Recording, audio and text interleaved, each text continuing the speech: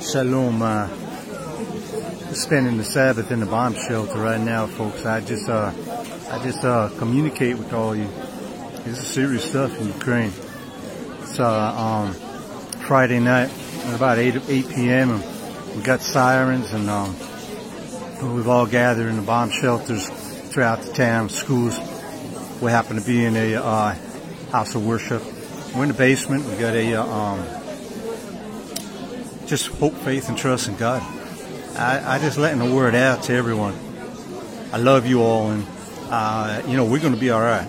Psalm 91, Psalm 23. I mean, the Lord's got us covered. I just want to bless y'all on the Sabbath day.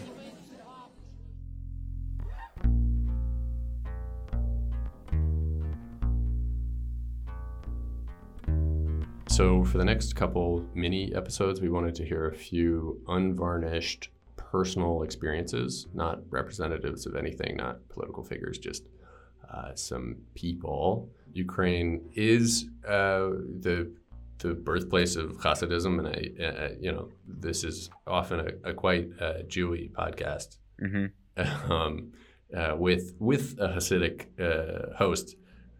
Co-host, one of them, half of the hosts, but that's not where our curiosity comes from. We kind of asked ourselves why us doing something like this, but then we thought, okay, why not us? We'll hopefully add to the stories that are out there a few more points to the pointillistic picture we're getting now from Ukraine. So we were considering whom to ask to hear their perspective and experiences. And Michael Zatloff reached out to me on Facebook on something totally unrelated. He is originally from America. His family, actually, 100 years ago, was from Ukraine.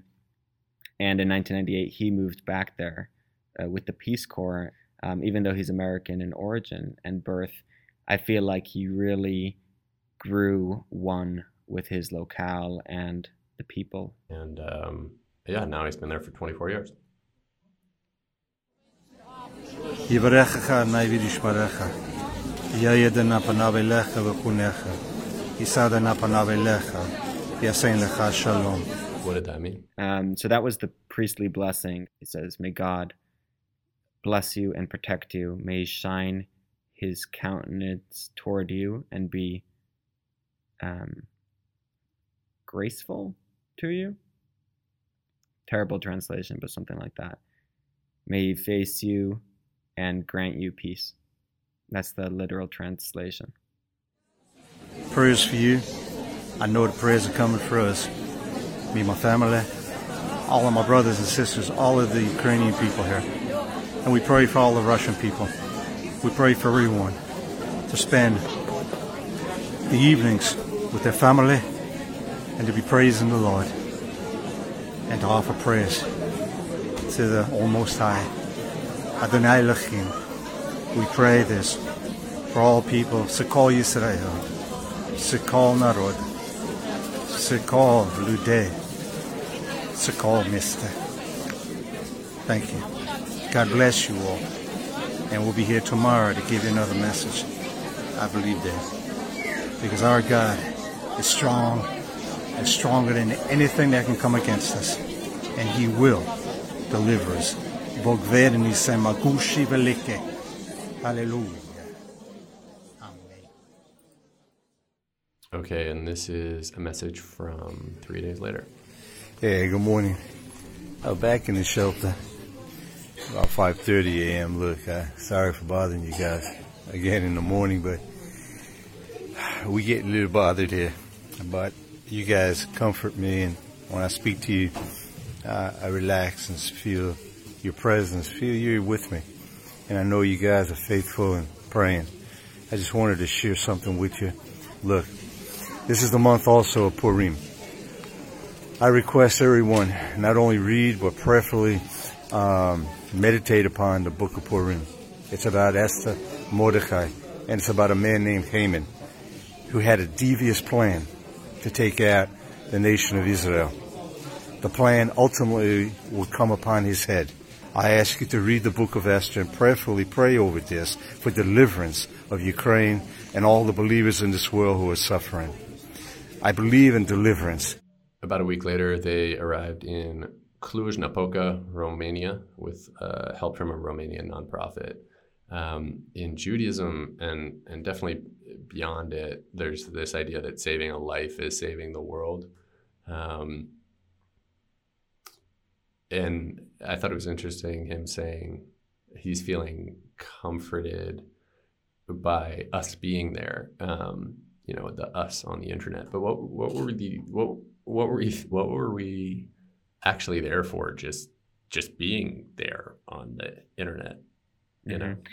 In my take, this might be the best possible manifestation of social media, where and I feel like the older generation is better at it, where they actually see each follower and their number of followers as a real human being that's really listening and really there and cares.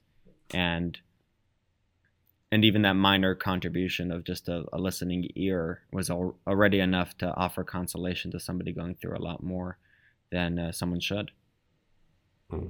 Yeah, small things still a thing. Hey guys, we're in Romania right now. Praise the Lord. We just arrived. Our bus was about 24 hours. We still have another 4 hours or 3 hours before we get to a place where we can get some sleep. God gave us grace to be able to leave the country. I'm here with my wife and my youngest son and his girlfriend. It's been a blessing, very difficult decision to pick up and leave. We prayed,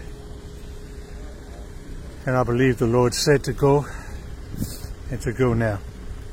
I felt this very difficult decision, somewhat like Abraham, to pick up and leave. Extremely emotional. We now have an opportunity to help them outside the country, where they need help, they need prayers, they need deliverance, and God can do that. We are out physically, but we're still in Ukraine, spiritually, emotionally. We still have family there. My oldest son is still there serving as a border patrol officer. I ask you guys, and thank you guys for all that you've done so far. I was communicating with you from the bus, and each time you wrote to me, it strengthened me, it calmed me. It's difficult to describe in words. My love to you, my peace to you, my shalom in your heart. I bless you. And let's carry on so that we can have full deliverance of all our people in Ukraine. Baruch Hashem, blessing to God. Shalom Aleichem, say, peace be unto you all. We'll carry on now. We're in Romania, and our travel will continue. Continue in prayers. We love you, and we thank you.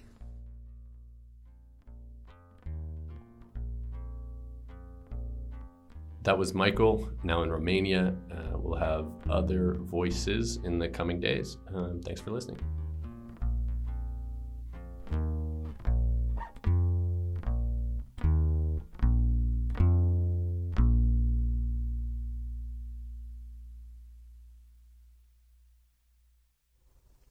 If any one of you were in my situation, I sincerely say, and this is from my heart, I know I would be there for you, and you probably wouldn't even have to ask. So